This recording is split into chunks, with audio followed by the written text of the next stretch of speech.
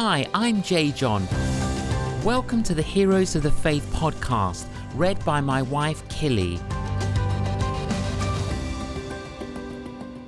Through her long life, Darlene Diebler-Rose was a witness for Christ to people in the furthest parts of the world.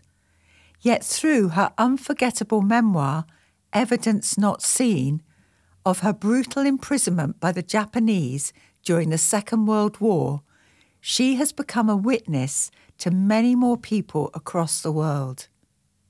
Darlene was born in Boone, Iowa, on the 10th of May 1917. She received Christ at the age of 9 and a year later committed herself to serving God as a missionary. In her late teens, she began studying to be a missionary and aged 20, while still in training, married Russell Diebler, a man who was already a missionary in what was then the Dutch East Indies and is now modern Indonesia. In 1938, Darlene and Russell set out together with the intention of evangelizing the remote interior of New Guinea. Lying north of Australia, this island is intensely mountainous and covered in dense rainforest. It is inhabited by hundreds of tribal groups, each with their own language, and who, even as late as the 1930s, were in a Stone Age culture in which tribal feuds and cannibalism was still widespread. The interior of New Guinea had been considered uninhabited, but in 1938, plane flights showed it was populated with thousands of people, and it became a missionary objective. At first, Darlene worked at a mission station, while Russell undertook ever further journeys in order to set up a mission base in the interior Baliem Valley. Then in 1940, Darlene took the arduous trek over a dozen mountain ridges to join him.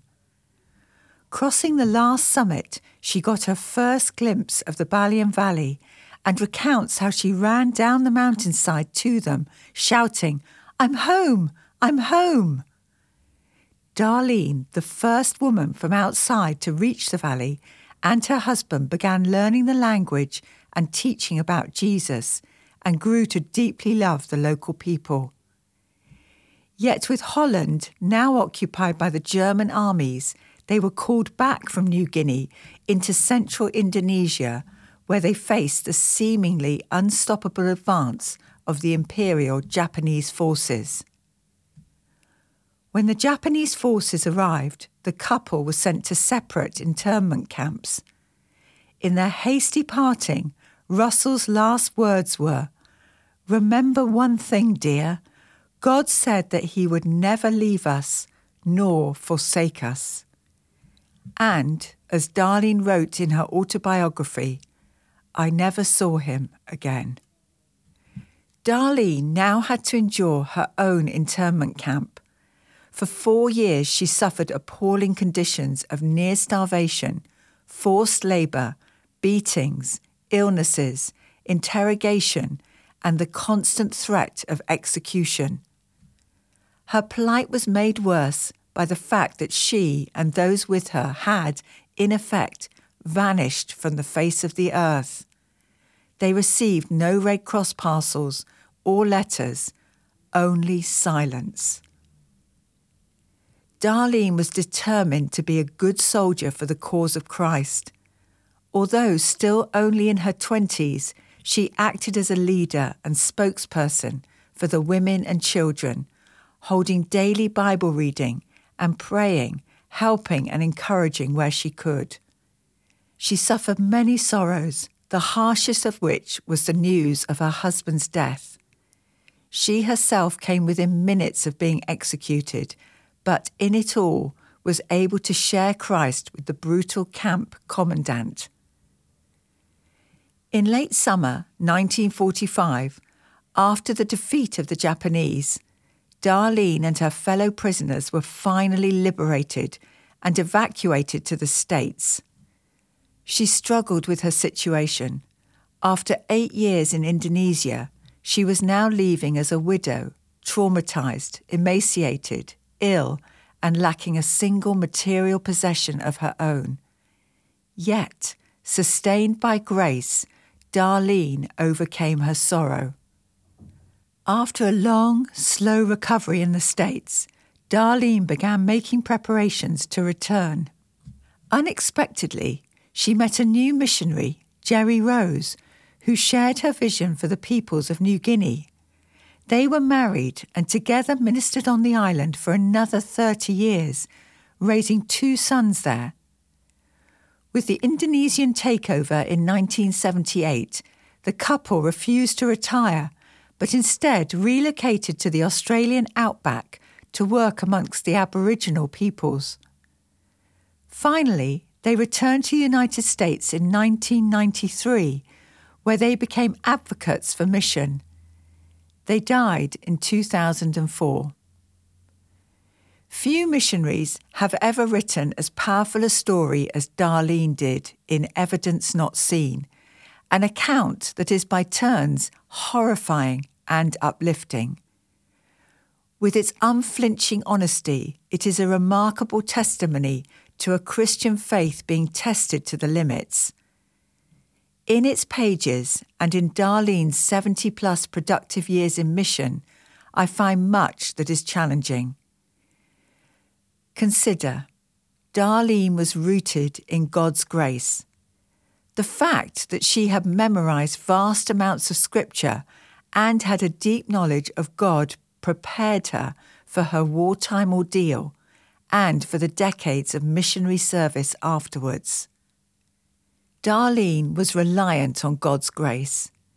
Darlene admitted how during these terrible 4 years she was frequently pushed to the point where she felt she could endure no more. Yet time and time again, she found that God was adequate for her pains, griefs, and fear. Darlene rejoiced in God's grace. Writing of her solitary confinement on what was death row, she said, "The days were spent in contemplation of the goodness and presence of God." Darlene could even put a positive light on her sufferings. Quoting Charles Spurgeon, she wrote, "I can thank my God for every storm that has wrecked me on the rock, Jesus Christ." Darlene revealed God's grace. Darlene was typically modest about claiming any sort of spiritual achievements, although there is evidence that the brutal camp commandant she witnessed to ultimately did come to faith.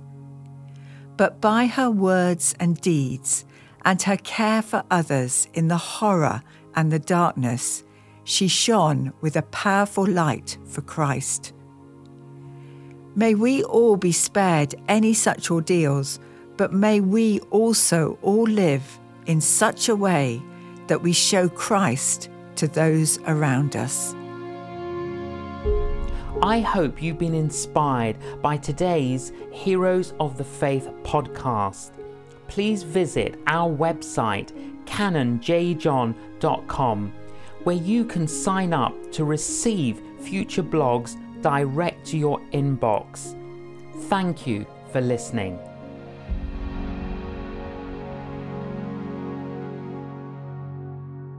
One doctor developed the world's first vaccine. One civil rights activist helped to end racial segregation in the USA. One botanist developed new farming practices supporting impoverished farmers. One former slave escorted 300 others to freedom.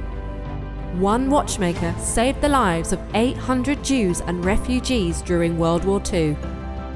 One politician persisted to see slavery legally abolished in the UK. Faith, love, generosity, sacrifice, perseverance. Heroes of the Faith, the new coffee table book by J. John. Available now at canonjjohn.com.